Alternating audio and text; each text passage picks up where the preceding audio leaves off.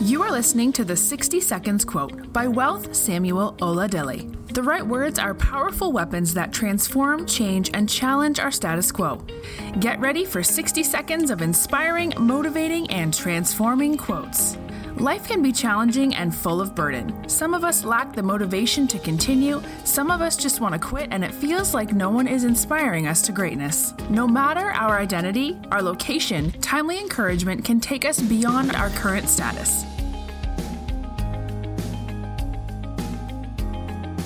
Hi, my name is Wealth and thank you for joining me today. Today's quote is: happiness is not something that you get from people or things. It is something you create for yourself. We've been made to believe that if we pursue a particular career, or if you get married to the most beautiful woman, or if you get married to the most handsome man on earth, there's possibility that you will be happy. I want to prove you wrong today, because if that is the case, there's possibility that most beautiful women on earth should be happy. Most handsome guys on earth should be happy. That is not true. I mean, you can look around you and see for yourself that having enough money in your bank account, having most beautiful people around you does not necessarily mean that you will be happy. Or pursuing a particular career does not necessarily mean that you are going to be happy. And that is why I want you to take note of this today. Happiness is something that you create for yourself.